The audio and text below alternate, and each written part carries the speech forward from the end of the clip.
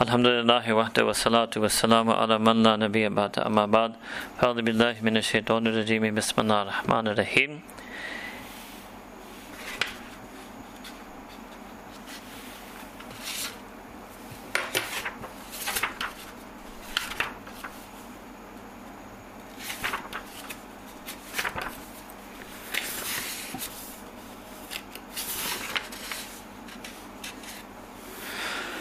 لَن تَنَالُوا الْبِرَّ حَتَّى تُنْفِقُوا مِمَّا تُحِبُّونَ. So this is the first ayah of the four juz. This is Surah Al-Imran. Surah Al-Imran, verse number 92. So earlier we did in Surah Baqarah Ayatul Bir, and we explained that Bir means virtue, righteousness, piety. The difference between Bir and taqwa is that taqwa is that aspect of virtue and piety that is more related to Allah subhanahu wa ta'ala. And bir is that aspect or manifestation of righteousness, piety and virtue which is more related to our behavior with fellow creation. So Allah subhanahu wa ta'ala is saying that you will never attain al-bir.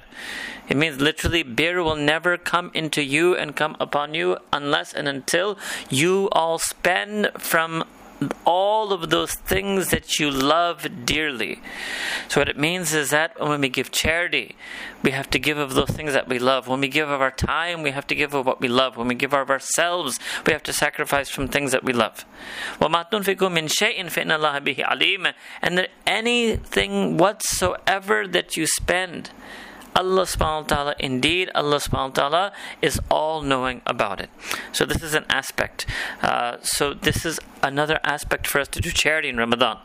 Many times people in charity, and that's acceptable, they give their leftovers, they give their surplus, they give the sweater they don't like anymore, they give the shoes they don't wear anymore, etc.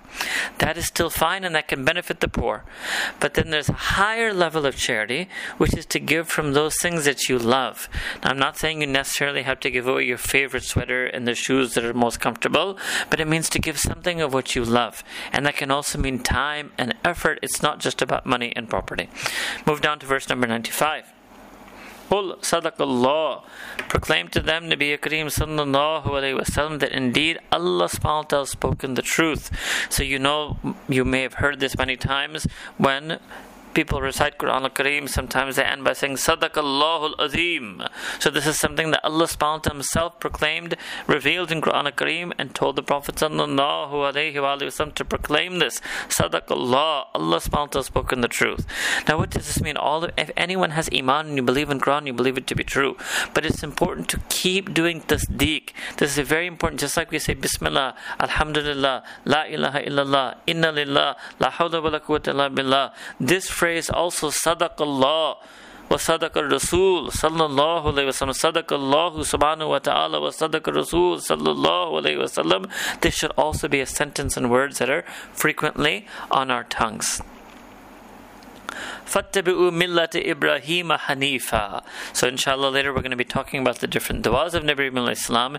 Here, if you remember the context, and again I remind you that we are doing selected verses and skipping some verses only because we're doing a khulasa or a short summary of the key contents of the juz, and it's hoped and expected either before this or after this you would read and understand the commentary on your own under the guidance of ulama of the whole passages. Alright, so this was the passage coming about if you remember from yesterday, that the Jews and the Christians were both claiming to be the true followers of Nabi Ibrahim alayhi salam.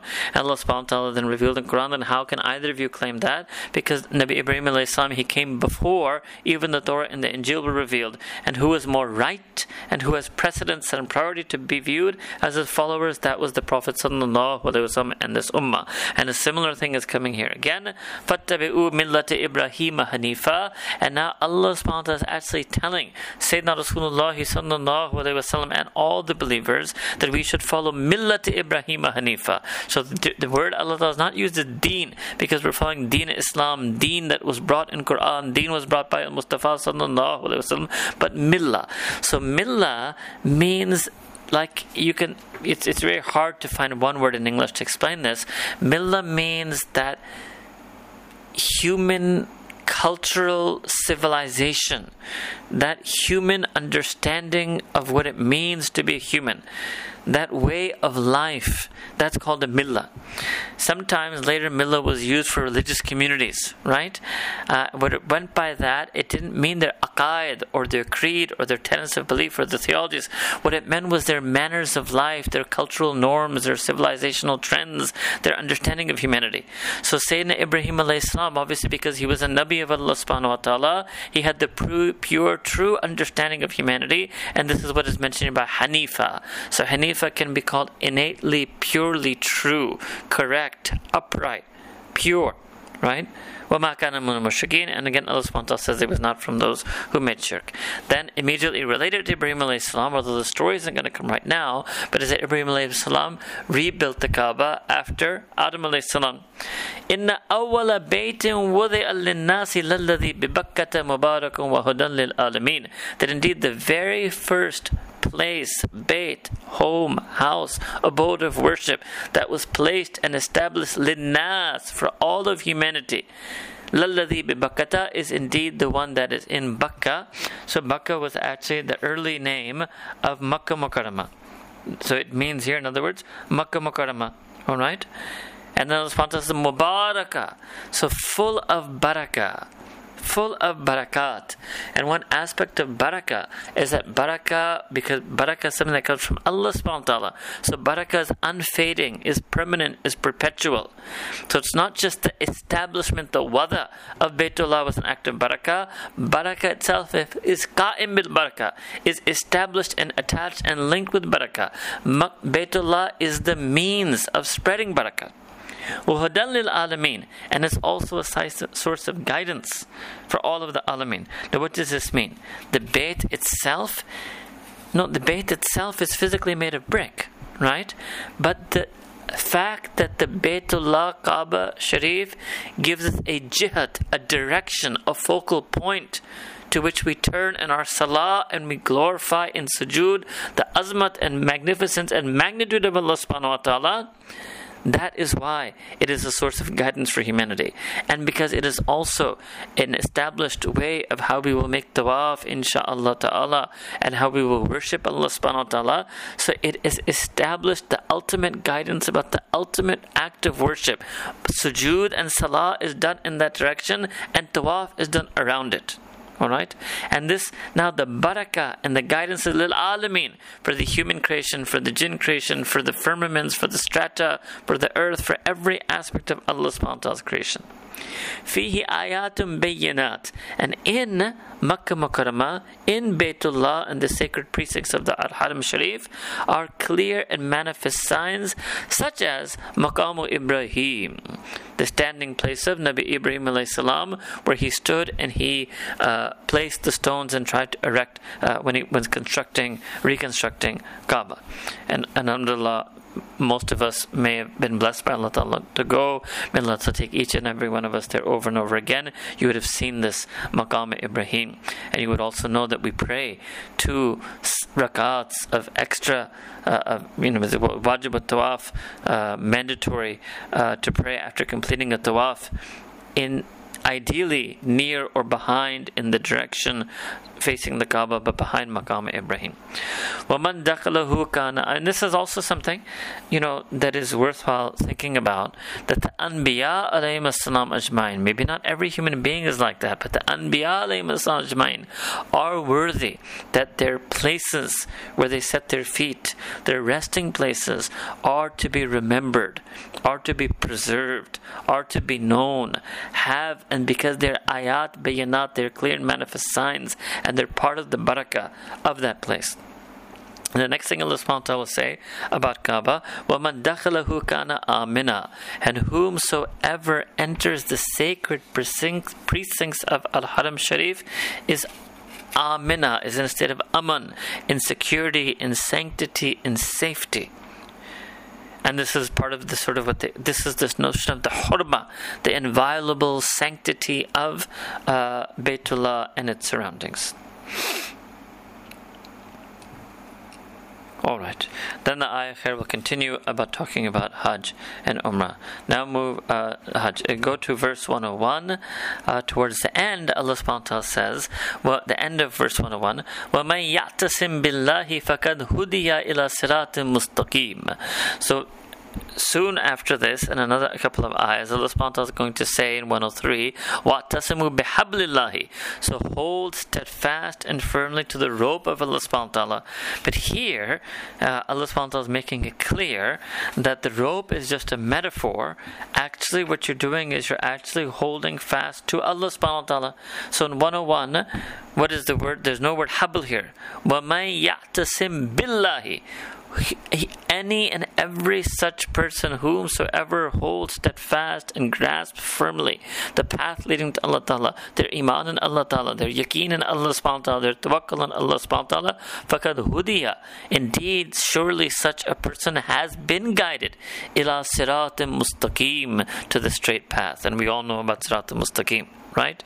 So one of the key things about صِرَاطٍ مُسْتَقِيم is that it leads to travel and traverse the straight path. You must hold steadfast to Allah subhanahu wa ta'ala. Then Allah subhanahu wa ta'ala says in verse 102, very often recited ayah of Quran al-Kareem, because it's part of the khutbah that some people recite, Ya ayyuhalladhina amanu taqullaha haqqa tuqatihi wa la tamutunna illa wa antum muslimun. That O you have iman, O you have adopted and professed iman, ittaqullah, fear Allah subhanahu wa ta'ala, be wary of Allah ta'ala, be conscious of Allah subhanahu wa ta'ala, haqqa tuqati, as is Allah subhanahu wa ta'ala's right that He should be feared, that He should always be in our awareness and in our consciousness. وَلَا تَمُوتُنَّ, and never ever let yourself die, illa, except وَأَنْتُمْ, that you are in a state, a hal, of being Muslimun, those who have submitted to Allah ta'ala entirely on the path of Deen Islam. So the ayah begins with Iman, Alladhina amanu, ends as Muslimun.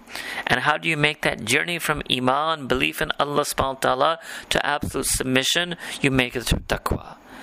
And so taqwa is what enables us to obey and submit to Allah subhanahu wa ta'ala. And those people who have Iman, but they have a lapse in taqwa,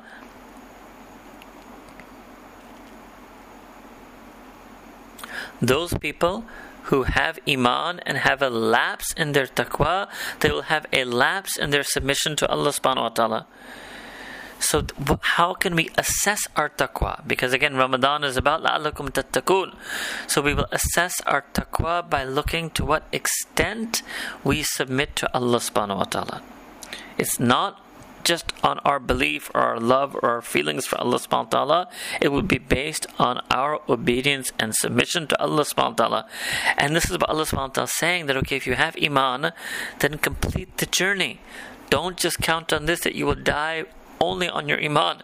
Complete the journey, have taqwa, so that you don't die except in a state that you are in a state of submission to Allah ta'ala and obedience to Allah ta'ala on the path of Deen of Islam. Then in verse 103, Allah subhanahu wa ta'ala says, وَاعْتَصِمُوا بِحَبْلِ اللَّهِ. وَاعْتَصِمُوا بِحَبْلِ اللَّهِ. And now hold steadfast to the quote-unquote rope of Allah subhanahu wa ta'ala. جَمِيعًا, all together. وَلَا تَفَرَّقُوا, and do not let yourself be split and divided into factions. Do not let yourself be split and divided into factions. So Sayyidina Rasulullah sallallahu alayhi wa sallam, he said in a hadith that the Quran is the habl. The Quran is the rope of Allah subhanahu wa ta'ala. Right? So the more we hold fast to Quran, Kitabullah, we're holding fast to the Kalamullah, we will be holding fast to Allah subhanahu wa ta'ala. Now this concept of don't split up and let yourself be divided into factions is very important to understand what this means. Tafarruqa means that don't let yourself become divided into firqa. Firqa means a creed, a difference in belief. So the different, methodologies of tafsir or different methodologies of hadith evaluation and criticism, or the different methodologies of legal epistemology and jurisprudence in Islam, such as Hanafi, Maliki, Shafi, Hanbali. That's not tafarruqa, because that's not a firqa.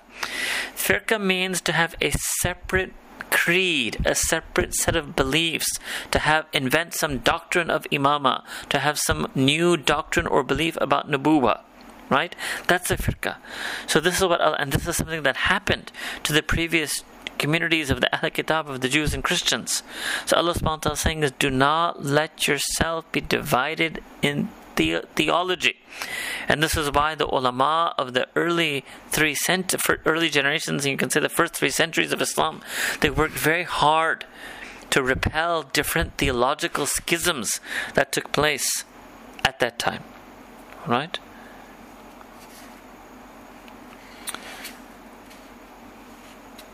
Okay, now move to verse 104. وَلْتَكُنْ مِنْكُمْ أُمَّةً يَدْعُونَ إِلَى الْخَيْرِ وَيَأْمُرُونَ بِالْمَعْرُوفِ وَيَنْهَوْنَ عَلَى الْمُنْكَرِ.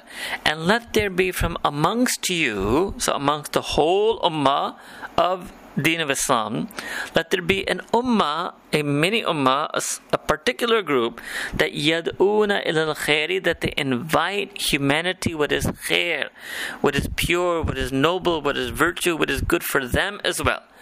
Secondly, وَيَأْمُرُونَ بِالْمَعْرُوفِ, and they enjoin that which any and every human being, remember I explained to you ma'ruf already, what any and every human being would understand to be the intrinsic, innate, universal goodness and fairness and equity and justice.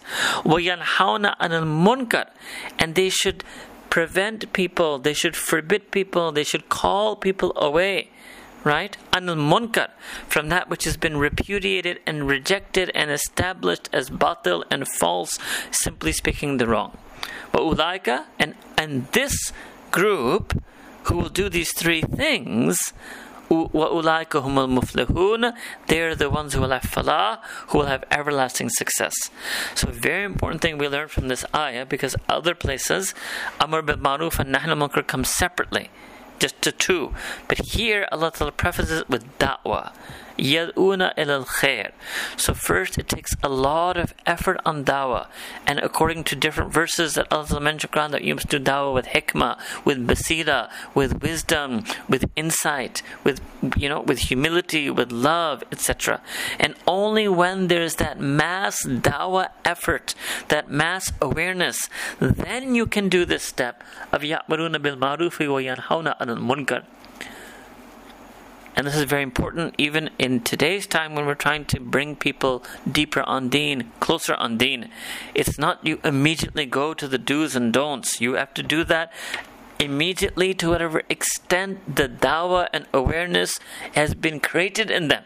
And as the dawah and awareness increases, you will increase explaining to them the do's and the don'ts. But there has to be that dawah effort first.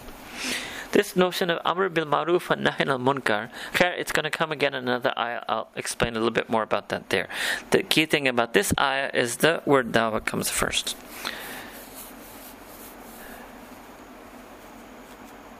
Okay, then in verse 106, Allah subhanahu wa ta'ala mentions something that some people, I wouldn't say misunderstand, but because they translate it literally, it gives a slightly wrong impression.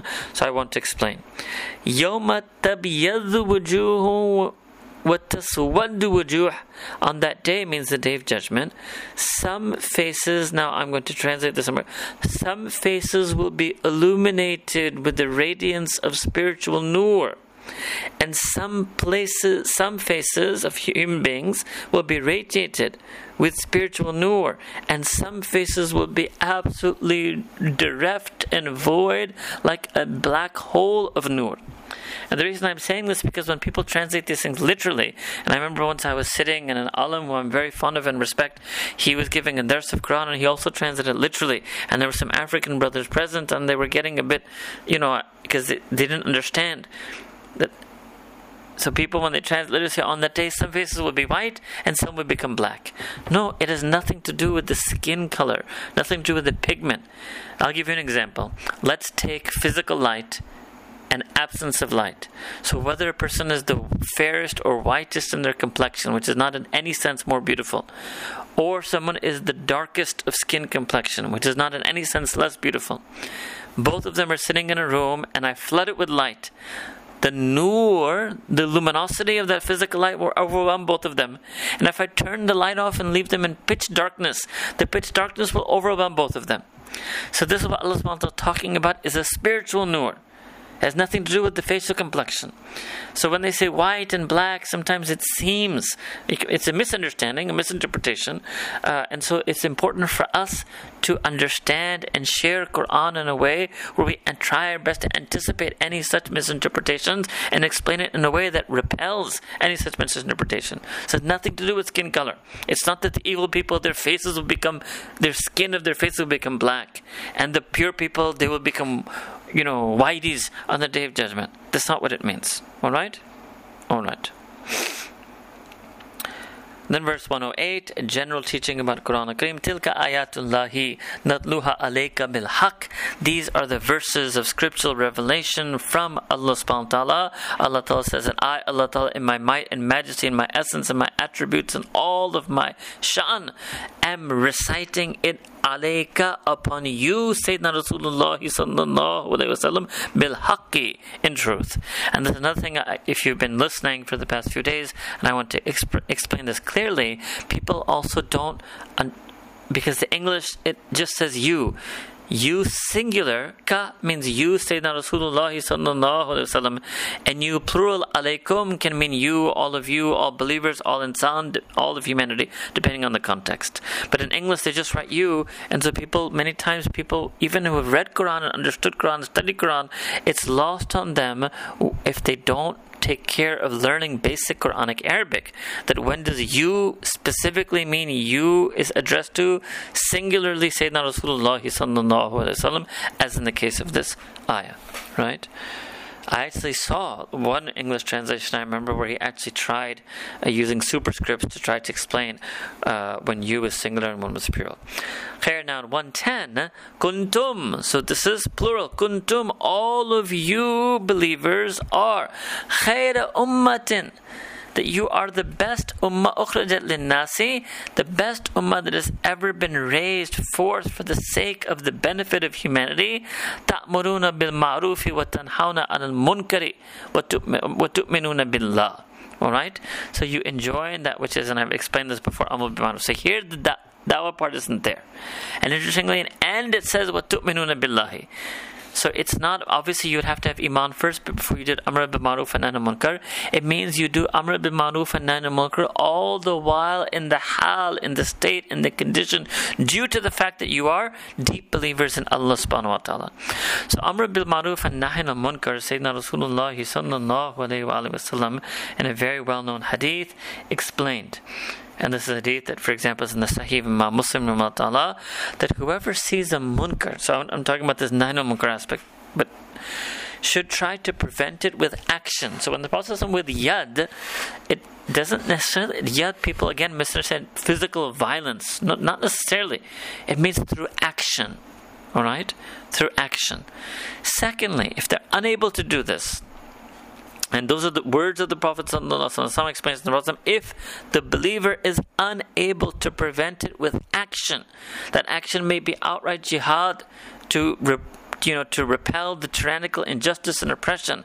That action, there are many forms in which action can take place, right? Noble, virtuous, legitimate, fair, equitable, permissible action. Second, if the believer is unable to do nahi of that munkar through action, then they should try to stop it with their tongue.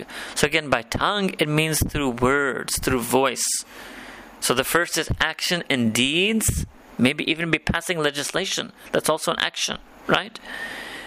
First is through actions, second is through words. If they cannot even do that, if the believer is unable even to do that, then in their heart, in their qalb, they should always be sure to consider the munkar, to view the munkar, to deem the munkar as a munkar. They should consider it an evil within their heart. And then Nabi Kareem sallallahu alayhi wa sallam said that this is the weakest level of iman. It doesn't mean the person's weak. It's because of circumstances that they cannot use action for justice and they cannot even speak out for justice. But what Nabi Kareem sallallahu alayhi wa sallam was that if you end up on this third thing, it's the weakest level of iman. It's the weakest aspect of iman. And you know, most of the Muslim Ummah in most of the world today is actually on this third level.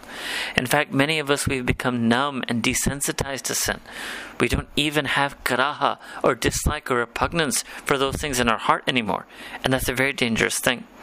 That means we'll be even lower, or we would have even lost the lowest level of iman. So actions, words, or at least an epistemology, a knowledge, an outlook, a feeling, a rendering, a deeming. Alright. Now obviously, you will also see in both verses that the Amr bil Ma'ruf comes before the Nahy al Munkar. So actually, the first thing that will help a person stay away from evil is dawah, being invited to Allah Ta'ala, love for Allah subhanahu wa ta'ala.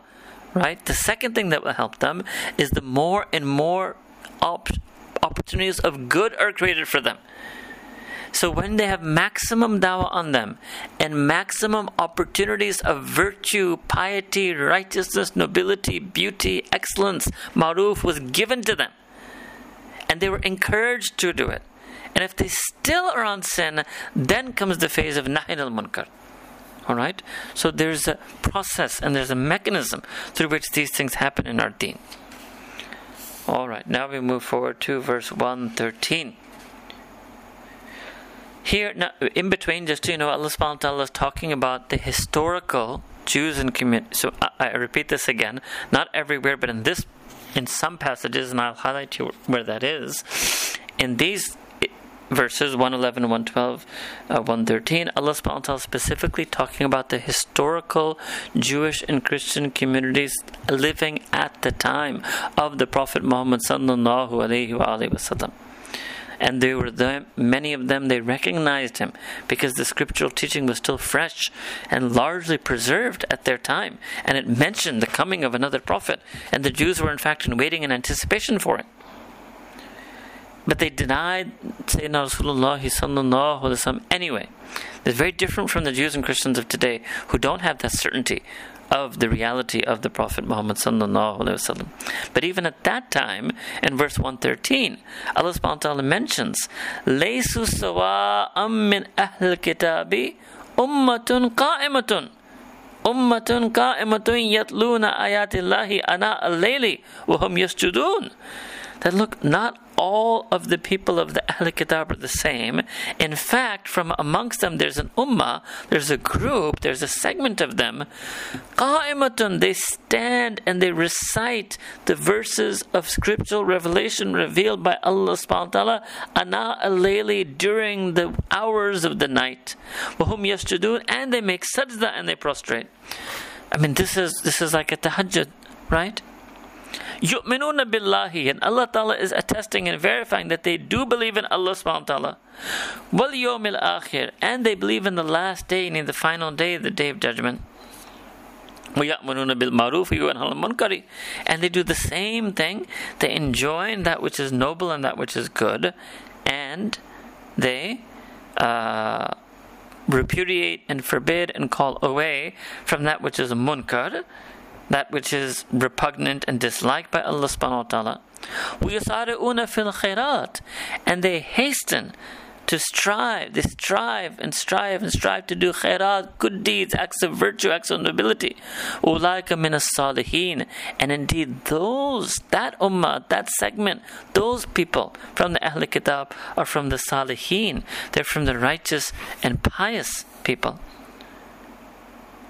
So some of the ulama of tafsir say that this is referring to those Jews and Christians before the coming of Sayyidina Rasulullah sallallahu alaihi wasallam, who were righteous, virtuous, pious members of their religious communities.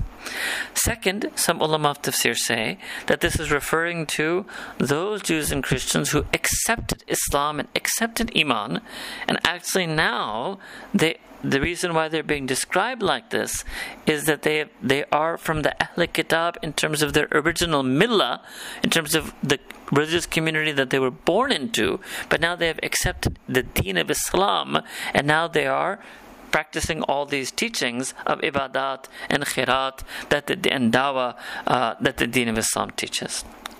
Alright, and both meanings can be taken, both interpretations or tafsirs can be taken simultaneously.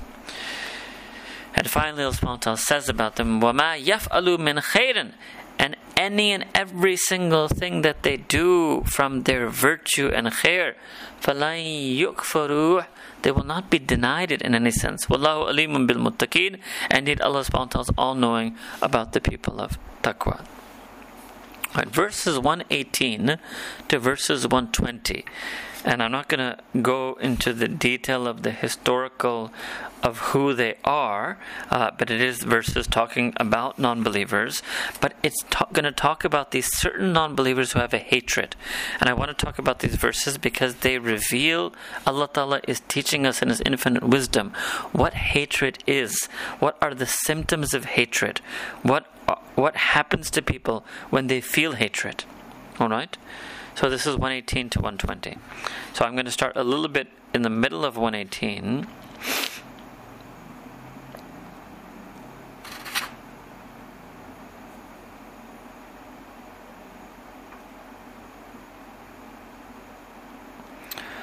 So Allah subhanahu wa ta'ala says, قَدْ بَدَتِ الْبَغْضَاءُ مِنْ أَفْوَاهِهِمْ, that indeed baghdha, hostility, hatred, enmity, animosity, badat, has become apparent, min afwahim, from their mouths. In other words, that they are now saying words of spite, of hatred, of enmity. وَمَا تُخْفِي صُدُورُهُمْ أَكْبَرُ, and even greater is the hate that they conceal in their hearts. So anytime you see somebody doing hate speech or racist speech, know that what's in their heart, the feeling in their heart, is even more foul, more evil, more abominable than the words they're saying. If there's anybody who has hostility or enmity or slander or hatred or malice or spite, and they say or write any such words, know that in their heart, in their breast, is something akbar, is feelings of evil even more than that. So this is an aspect of what happens when people hate. Now the interesting thing, now if you go to 119, what was the feeling of the believers? What was the feeling of the believers? The mu'minun. So they're so sweet. Ha antum ula'i tuhibbunahum. Although you are those, you love them, you have muhabbat for them. You love them maybe because they're your kin, because they're your friends, because they were your associates, because they were your colleagues, because they were your neighbors. You actually love them. Allahu Akbar Kabira. So Allah subhanahu wa ta'ala is describing who? The believers. And they love them. So Allah says, وَلَا يُحِبُّونَكُمْ, but you should know that they do not love you. You are the ones who love them, but know that they are the ones who have no love for you whatsoever. And this happens many times, that you can love someone and they will have malice and spite and hatred for you, but you don't realize it. And then now Allah is using a different way. Okay, if you cannot understand their malice, spite and hatred, understand this: وَلَا يُحِبُّونَكُمْ, they have no love for you. وَتُؤْمِنُونَ بِالْكِتَابِ كُلِّهِ, and you are believers, you believe in the Quran, بِالْكِتَابِ كُلِّهِ, all of it. And that's because the Ahl Kitab were believing in those aspects of Quran that talked about them positively. Right? That yes, Ibrahim is a prophet, Musa is a prophet, Ibrahim is a prophet, etc., etc. But they weren't believing in the things that talk about Sayyidina Rasulullah sallallahu alaihi wasallam, Deen of Islam, etc. وَإِذَا لَقُوكُمْ, and when they come and meet you, قَالُوا, they say آمَنَّا, they say we believe, meaning we believe in Islam. وَإِذَا خَلَوْا, however, when they are alone, Addu alaykumul anamila literally means they bite their fingertips in spite at you. Min al-ghaydi, due to their rage that they feel towards you. Qul mutu bighaydikum. So what you should say to such people of so much hatred, let yourself die in your rage. Mutu bighaydikum. Inna Allah alimun bidhati sudur. Indeed, Allah Ta'ala is all-knowing about what is in the people's breasts. Alright? Then Allah Ta'ala mentions a second thing about them. And yet another thing about them, the people of spite. In tamsaskum hasanatun tasuhum, that if any khair, hasan, any good, any virtue, any beauty, any excellence, any goodness comes to you, even lightly, tamsas is from mas, even lightly touches you.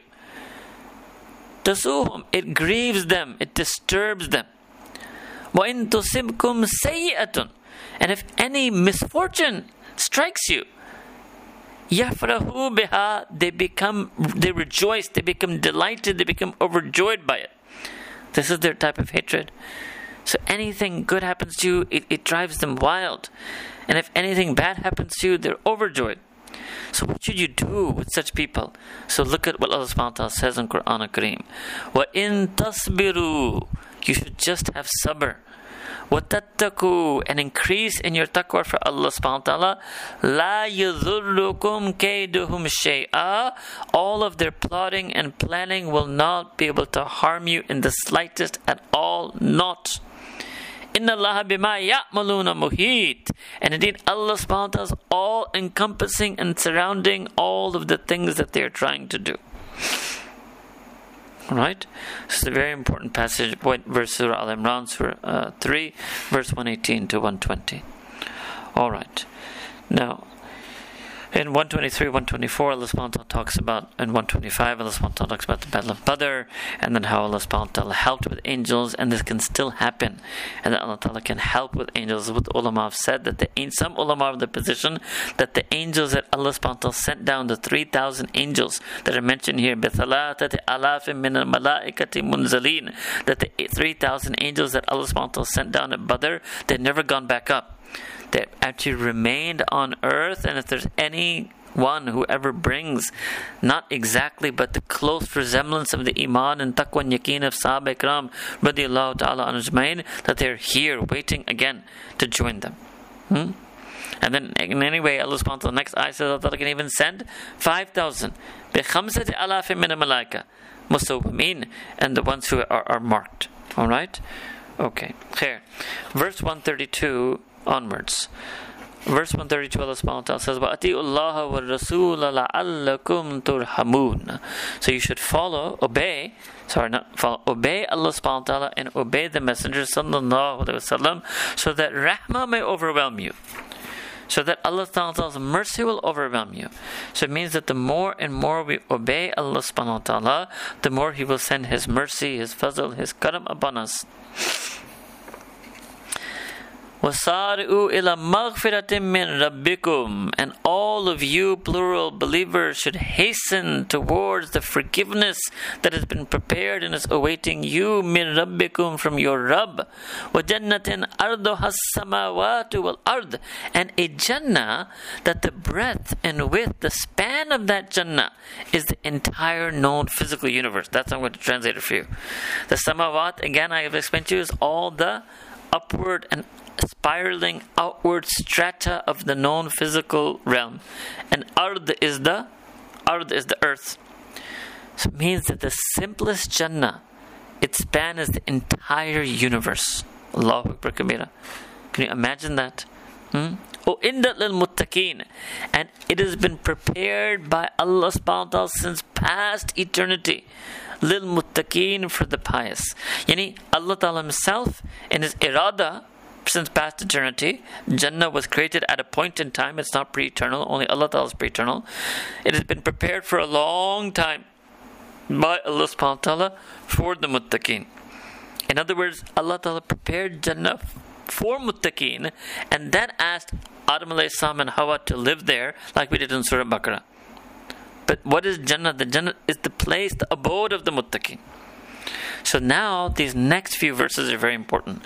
And obviously there are many verses in Quran and many ahadith that talk about who are the people of taqwa. But these next few verses, means up to and including verse 136, is an explanation of who are these muttaqeen for whom Jannah has been prepared. Number one, الَّذِينَ يُنْفِقُونَ فِي السَّرَّاءِ وَالضَّرَّاءِ, that they are those who spend for the sake of Allah Ta'ala, for the deen of Allah Subhanahu wa Ta'ala, in the path of Allah Subhanahu wa Ta'ala, فِي السَّرَّاءِ, when they are in a state of financial ease and have surplus, وَالضَّرَّاءِ, and even when they are in a state of financial hardship and they are in a state of difficulty. Alright? Now, obviously, yes, they may give more when they have more, and they may give less when they have less, but this is their attribute. This is their attribute. So even a poor person who gives a penny, and maybe a rich person may have to give thousands to get that same level of ikhlas and that same level of sincerity. So again, look, the first definition of the people of taqwa is what we did in the beginning. لَن تَنَالُوا الْبِرَّ. Right, so sometimes taqwa and bir are both referring to our relations with creation. Because if you remember the very first ayah we did of this juz was that bir, virtue, will not overcome you until you spend from that which you love. Alright? Second attribute, وَالْقَادِمِينَ الْغَيْظِ, and they swallow their anger. So here, before Allah Ta'ala was talking about what the ghayth of the enemies and their enmity and hostility, and Allah said, tell them they should just let yourself die, mutu, just die in your anger. So Allah is reminding us here then that we can't have any of this. After censuring such hostility and malice, so here Allah is telling us that who are the muttaqeen are the ones who don't have this. If they have it, they restrain it, they swallow it, they suppress it. وَالْكَاذِمِينَ الْغَيْظَ, literally they swallow it. Means they don't allow it to come out, they don't vent it, they don't explode, they don't act upon it, they make decisions on it, they don't spoil their relations because of it, they don't have hostility and enmity towards other people because of it. Third attribute of the muttaqeen, وَالْعَافِينَ عَنِ النَّاسِ, and they pardon people, they forgive people. Means they pardon and forgive people who did wrongdoing, oppression, injustice to them. Maybe somebody hurt them, slandered them, backbited them, oppressed them, tricked them, deceived them, deluded them. وَالْعَافِينَ عَنِ النَّاسِ, they're those who pardon all the people. Now, for a person who has these three, they're not just muttaqeen, but they're actually وَاللَّهُ يُحِبُّ الْمُحْسِنِينَ. So taqwa and ihsan. Right? And Allah subhanahu wa ta'ala loves the muhsineen, those believers who are means of the creation of virtue and beauty and excellence in this world. Then there's another definition of who are the muttaqeen. So next ayah is also connected to u'iddat al-muttaqeen. And this is a beautiful thing because it shows you that even a sinner can become from the muttaqeen. وَالَّذِينَ إِذَا فَعَلُوا فَاحِشَةً. Right? And those who anytime and every time they commit a fahisha, an immoral, impure, shameless act of sin, or ظَلَمُوا أَنفُسَهُمْ, or they wrong themselves in some other way. So fahisha is a particular class of sin which is a violation of our modesty and chastity, or ظَلَمُوا أَنفُسَهُمْ, they commit any other type of sin. What do they do? Muttaqeen, what do they do? Or what do mu'mineen who do this, how do they become mu'mineen? So the mu'mineen who commit a shameless act or sin, ذَكَرُوا, they remember Allah. This is why these mashayikh, they teach zikr kasir so much. The first thing that an ordinary believer who does sin has to do to become the muttaqeen. This is the greatest teaching for you and me. We are ordinary believers who sin, who want to be muttaqeen. This is why we show up in Ramadan. This is why we fast in Ramadan. This is why we pray salah. So if there's an ayah in Quran that's telling exactly this, what do the believers who sin, what should they do in order to become muttaqeen? Which muttaqeen? The muttaqeen for whom Jannat has been prepared by Allah subhanahu wa ta'ala. What should they do? ذَكَرُوا. First thing, they remember Allah subhanahu wa ta'ala. And because then they remember Allah ta'ala, they remember His azmat, His magnificence, His greatness, they remember His mercy on them, they remember His karam and fazl, His favors upon them. So what do? فَاسْتَغْفِرُوا لِذُنُوبِهِمْ. They seek the forgiveness of Allah subhanahu wa ta'ala for all of their sins. Okay, now the question, what will happen? What will Allah Ta'ala do? So Allah Ta'ala answers this in one of the most beautiful phrases of Quran. وَمَنْ يَغْفِرُ الذُّنُوبَ إِلَّا اللَّهِ. Subhanallah. Allahu Akbar. Who? And who is it? Which being is there? What power is there? What entity is there who can forgive sins except for Allah? And it's hard to explain. This is a way, a phrase, an expression to say Allah Ta'ala definitely is going to forgive their sins.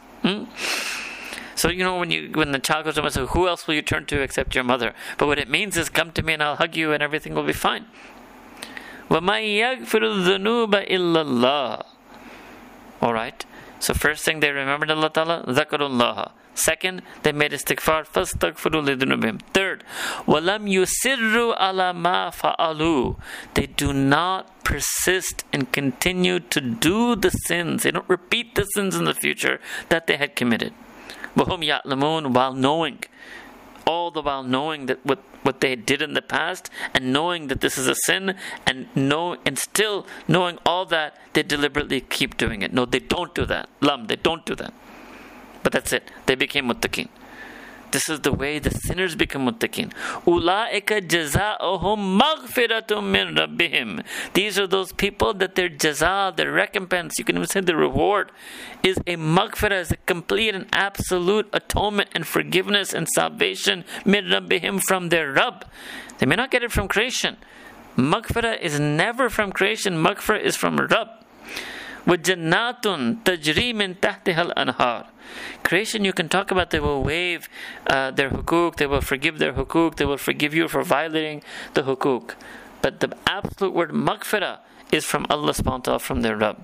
وَجَنَّاتٌ تَجْرِي مِن تَحْتِهَا الْأَنْهَارِ. They will have the Jannat. Remember, أُعِدَّتْ لِلْمُتَّقِينَ. They will have Jannat, gardens underneath which streams flow. خَالِدِينَ فِيهَا. They will dwell therein forever. وَنِعْمَ أَجْرُ الْآمِلِينَ. This is also the ulama tafsir said it's ajib. And how wonderful is the reward of the amilin. Amilin means those who do a lot of a'mal salih. But there's no mention of that here anywhere. They actually did a sin. Yes, and then they remembered Allah Ta'ala, they sought forgiveness, they never repeated it again.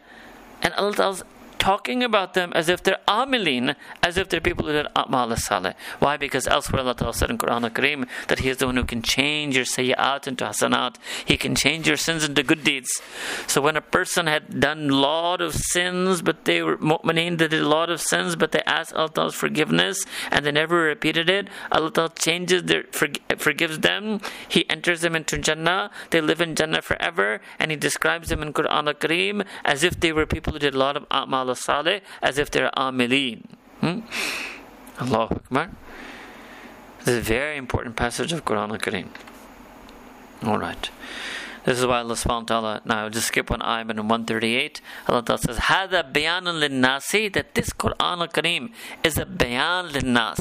Bayan is a clear, absolute, hujjah, declarative proof, lin-nasi, for all of humanity, وَهُدًى وَمَوْئِذَةٌ لِلْمُتَّقِينَ, and is a hidayah and a maw'idah. Maw'idah means a wa'ad, a something that you can take nasiha and guidance and admonition and warning. Lil muttaqeen, for the people of taqwa. Wala tahinu, wala tahzanu, and don't be weakened, don't despair, and don't grieve. Wa antum al-a'laun, because indeed you will succeed, you will triumph. In kuntum mu'mineen, if indeed you were believers. Right? So in one sense it can be going back to other communities who may have hostility, or it can also just mean against your nafs. It can mean in any sense. You will ultimately triumph and you will be superior if you are indeed mu'mineen. Alright? Okay, that completes one passage. 140 in the middle of verse 140, there's a concept, وَتِلْكَ الْأَيَّامُ نُدَاوِلُهَا بَيْنَ النَّاسِ. So what Allah subhanahu wa ta'ala is saying in this ayah generally is that Allah ta'ala alternates literally means Allah Ta'ala alternates days. And by ayam, what means Allah Ta'ala alternates days of khair, days of joy and happiness, and days of misfortune and trial. Days of health, days of sickness, days of happiness, days of sadness, days of loyalty, days of betrayal, days of friendship, days of enmity. So by ayam, literally it means days, but it means halat, stages, states. And this is the nature of life. No one will always be happy, no one will always be sad. Right? Allah subhanahu wa ta'ala alternates these things so that Allah ta'ala can test the believers, can try the believers, and so that Allah ta'ala may purify the believers. Okay. Verse 144. Verse 144 is this famous ayah that is recited and was also recited by Sayyidina Abu Bakr according to the books of Sirah, that by Sayyidina Abu Bakr Siddiq radiallahu anhu to Sayyidina Rasulullah sallallahu alayhi wasallam. But there's also something related to Battle of Uhud, right? And this was when, I'll just do that for you, although I haven't been doing that in this series, and I just because of shortage of time, I have not been mentioning to you what we call the sabab nuzul or sha'n nuzul, or the historical circumstances of the seerah, which was the occasion for the revelation of a verse or passage, because rather I've been just trying to pluck out the more general, universal, spiritual teachings of these verses. But here, just so you know, what one historical is at the Battle of Uhud, there was a false call went out from the unbelievers that they had Na'udhu killed Sayyidina Rasulullah sallallahu alayhi wasallam. And then some of the believers, they, naturally, their emotion became such that they, got shaken up, and then the tide of the battle turned against them. But obviously, as all of you know, your seerah, that was a false claim. And secondly, I told you this is something that Sayyidina Abu Bakr Siddiq recited to Sayyidina Umar when Nabi Kareem sallallahu alaihi wasallam actually truly did pass away, right? وَمَا مُحَمَّدٌ sallallahu alaihi wasallam وَمَا مُحَمَّدٌ إِلَّا رَسُولٌ. And Muhammad sallallahu alaihi wasallam is not other than a Rasul. He's not an angel, he won't live forever, right? But interestingly here, Allah Ta'ala didn't say human. What Allah means is he's a human. He's nothing other than a human. He will pass away one day, right? But because all of the Rusul are Anbiya, so it's embedded in this, right? So again, those of you remember Usul al-Fiqh, Ibaratun Nas is Rasul, right? But Dalalatun Nas and Muqtada'un Nas, you can even say, is also Insan. قَدْ خَلَتْ مِنْ قَبْلِهِ الرُّسُلُ. And many, many messengers have passed away before him. أَفَإِمْ مَاتَ. If the Prophet ﷺ died, or kutila, or he was slain and martyred in the path of Allah subhanahu wa ta'ala, in kalabtum, will you turn back? Ala aqabikum, literally means turn back on your heels, means will you turn back and renounce your iman? Will you turn back in the battlefield and go away? وَمَن يَنْقَلِبْ عَلَى عَقِبَيْهِ فَلَنْ يَضُرَّ اللَّهِ شَيْئًا. And look, even if you did, anyone, were they to literally turn back on their heels, were they to renounce their deen, were they to leave the battlefield, they would never ever harm Allah Ta'ala in the slightest, not at all. وَسَيَجْزِي اللَّهُ الشَّاكِرِينَ. But indeed, Allah subhanahu wa ta'ala will reward the shakirin. And this word is going to come again in the end of the next verse, shakirin. So what does it mean? You do shukr that even you had Sayyidina Rasulullah sallallahu alayhi wa sallam for 1 second. We should do so much shukr that we have him as a prophet. Yes, in emotions we'll say, oh, we wish we could have met him, we wish we're from the Sahaba, right? But we do shukr that even we got to learn one hadith in our life. We do shukr that even we got to know one sentence of seerah in our life. Even one hadith, one seerah, one iota, one atom, one drop of his nubuwah is an immense favor from Allah subhanahu wa ta'ala to us, right? And here also, Allah subhanahu wa ta'ala is making it clear that our obedience, our iman, our following the Prophet sallallahu alaihi wasallam is for our own benefit. It doesn't benefit Allah subhanahu wa ta'ala anyway. Therefore, our not following him is going to be to our own harm. It can never harm Allah subhanahu wa ta'ala anyway.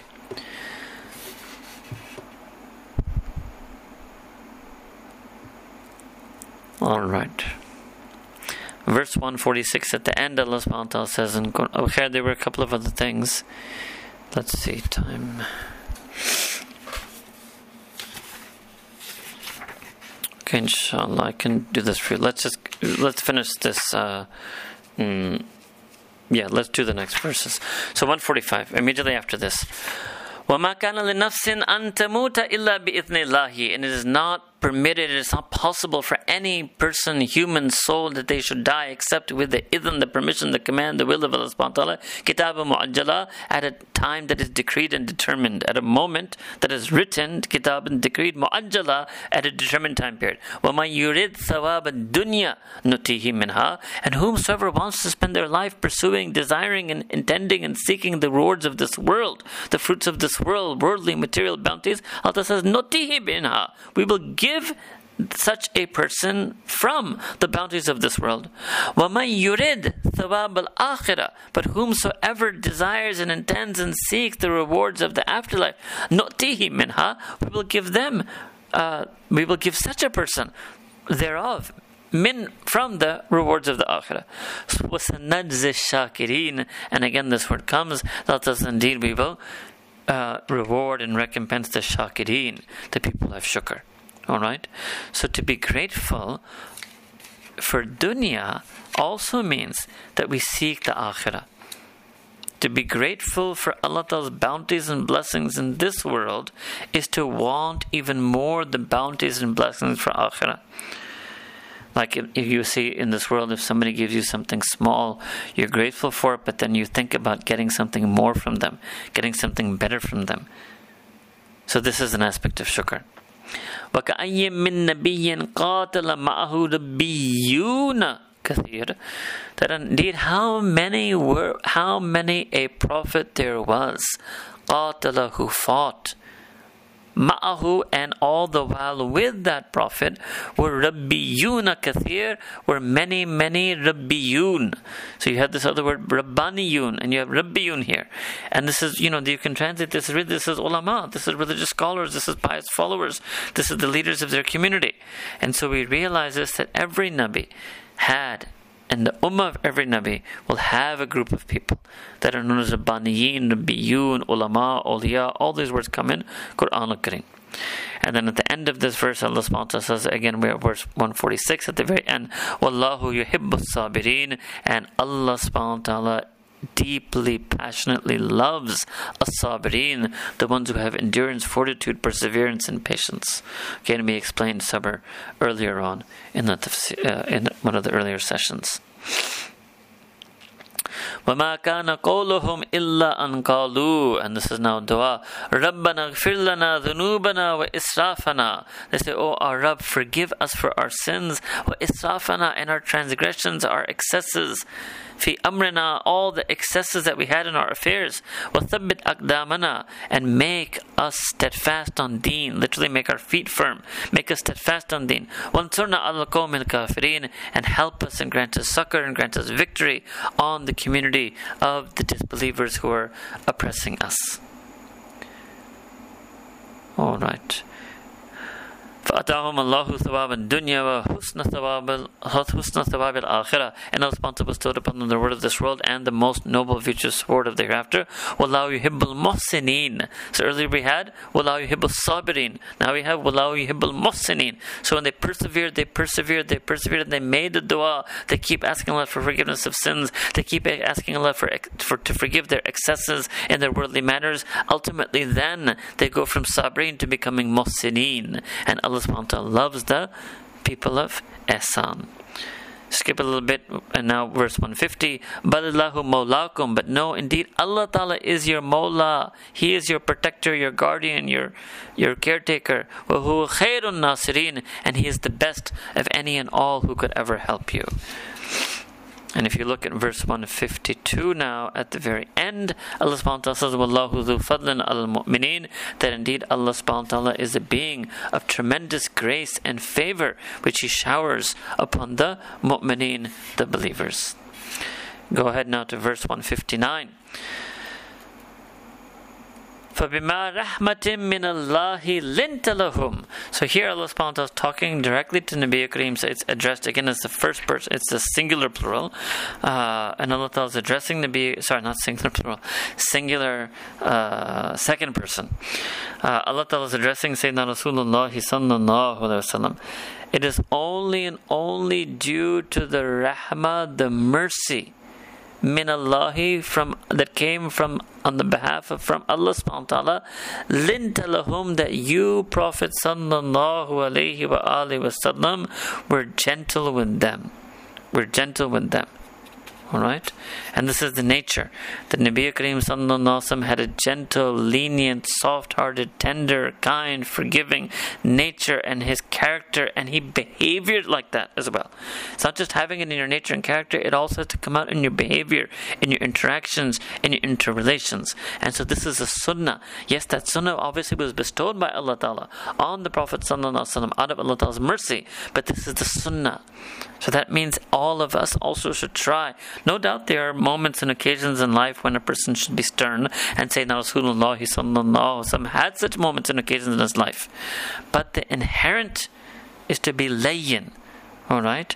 To be soft, tender, gentle, loving, affectionate, kind. Alright?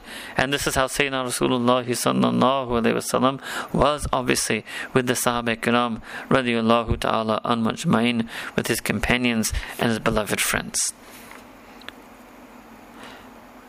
Then Allah says, if we hadn't done this, وَلَوْ كُنْتَ فَضًّا غَلِيظَ الْقَلْبِ, if you had been, I'm just translating it, if you had been rude and hard-hearted with them. Ghaliza means very stern and harsh-hearted with them. لَنْفَضُّوا مِنْ حَوْلِكَ, they would have scattered and fled and dispersed away from you.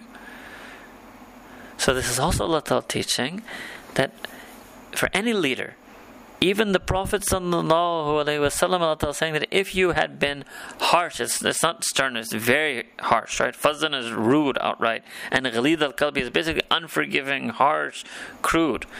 So any leader who is like that, even the best of people like Sahaba Ikram, will flee and disperse and spread from them. Fa'fu anhum, therefore you should pardon them. And there's a whole historical, but I'm not getting into that right now.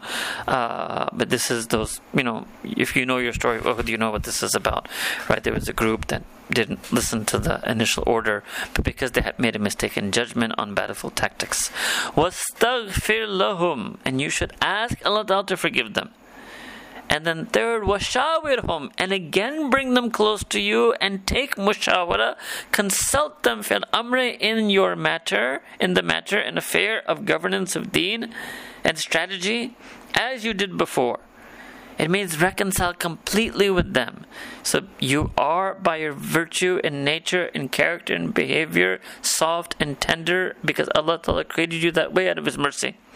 Second, that you should you should pardon them, you should ask Allah Ta'ala to forgive them, and you should again bring them back into your inner circle and do mashawara and consult them. فَإِذَا أَزَمْتَ, and whenever you, Prophet sallallahu alaihi wasallam, decide something, فَتَوَكَّلْ عَلَى اللَّهِ, that you should trust and rely and depend on Allah subhanahu wa ta'ala. إِنَّ اللَّهَ يُحِبُّ الْمُتَوَكِّلِينَ. So we had a series here. يُحِبُّ الصَّابِرِينَ, يُحِبُّ الْمُحْسِنِينَ, يُحِبُّ الْمُتَوَكِّلِينَ has come.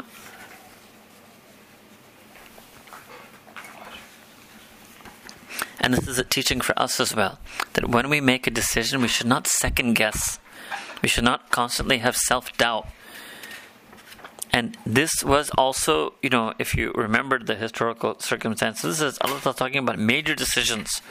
And I think the more major decision that you have and the more people it might affect, there's a greater tendency to fall into this self-doubt, second guessing.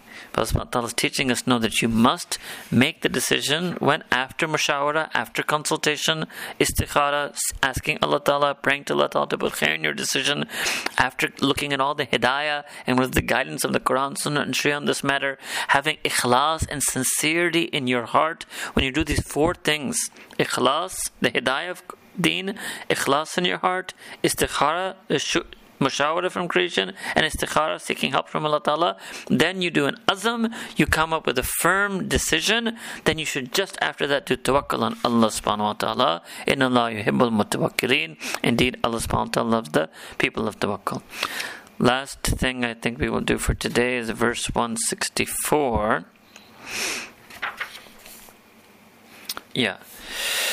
So this is Again, a very famous verse of Quran al-Kareem. لَقَدْ مَنَّ اللَّهُ عَلَى الْمُؤْمِنِينَ إِذْ بَعَثَ فِيهِمْ رَسُولًا مِّنْ أَنفُسِهِمْ يَتْلُو عَلَيْهِمْ آيَاتِهِ وَيُزَكِّيهِمْ وَيُعَلِّمُهُمُ الْكِتَابَ وَالْحِكْمَةَ وَإِنْ كَانُوا مِنْ قَبْلُ لَفِي ضَلَالٍ مُبِينٍ. لَقَدْ مَنَّ اللَّهُ عَلَى الْمُؤْمِنِينَ. Certainly, indeed, verily, Allah subhanahu wa ta'ala, manna, He sent His bestowed an astounding favor and grace and blessing al-mu'mineen upon all the believers when He, Allah Ta'ala, raised from amongst them Rasulam min anfusihim, a messenger, a prophet from their own midst, from their own selves. And what did that prophet do? Yatlu alayhim ayatihi. That prophet recited to those believers the verses of Allah Ta'ala's scriptural revelation. So it's the first function of Nabuwah. Second, وَيُزَكِّيهِمْ, and He purified them. He purified their character. He made them beings of virtue. And by the way, this ayah is also telling you the sha'an of Sahaba, because Allah Ta'ala is saying in Quran al-Kareem that this is what Sayyidina Rasulullah sallallahu alayhi wa sallam did, then surely he did it. So that means Sahaba Ikram are those human beings who Sayyidina Rasulullah sallallahu alayhi wa sallam necessarily, definitely did tazkiyah of them. So they are truly have been purified in their virtue and character. So therefore anybody who casts an aspersion, let alone enmity, and na'udhu billah, even trying to do takfir of Sahaba Ikram, is completely against Quran al-Kareem and is astray. Number 3, وَيُعَلِّمُهُمُ الْكِتَابِ. Not only did He recite the Quran, the Prophet ﷺ also explains, teaches. يُعَلِّمْ تَعْلِيمَ الْكِتَابِ. And that's very important, that Quranic recitation alone is not enough. You need ta'lim. Even a Sahabi who's fluent in the dialect of Quraysh in pure pristine Arabic and therefore can understand, like people maybe think that they can understand through English or Urdu translation, right? Even that Sahabi needs ta'lim from Rasulullah sallallahu alaihi wasallam. So we must know that our interaction with the Quran is not just recitation and translation. There must be ta'lim. For ta'lim, there's a mu'allim and a muta'allim. There must be a teacher, a scholar, a tafsir, and there must be somebody who learns that. وَيُعَلِّمُهُمُ الْكِتَابَ وَالْحِكْمَةِ. And the Prophet sallallahu alayhi wa sallam taught them hikmah, which is the sunnah, the wisdom of how to live one's life. وَإِنْ كَانُوا مِنْ قَبْلُ لَفِي ضَلَالٍ مُبِينٍ. And indeed, prior to this, the believers were in manifest clear. Prior to the Prophet ﷺ, the pre-Islamic Arabia, people who were in pure, clear, manifest, evident error. And so Sayyidina Rasulullah sallallahu alaihi wasallam's teachings, it's the same for us, that before we follow these teachings, before we follow the teachings of the recited revelation, the teachings of tazkiyah, purification, the ta'limat, the meanings and explanations of Quran, and the hikmah, the meanings and explanations from the seerah and sunnah, until we have all of these 4 things in our life and in our practice and in our hearts and in our character, we will remain on dalal mubin. We will remain in clear manifest error. So we make dua that Allah subhanahu wa ta'ala give us tawfiq to learn all of these different aspects of deen, so we can be to the true followers of Nabi Kareem sallallahu alayhi wa sallam. Wa akhiru da'wana and alhamdulillahi rabbil alamin.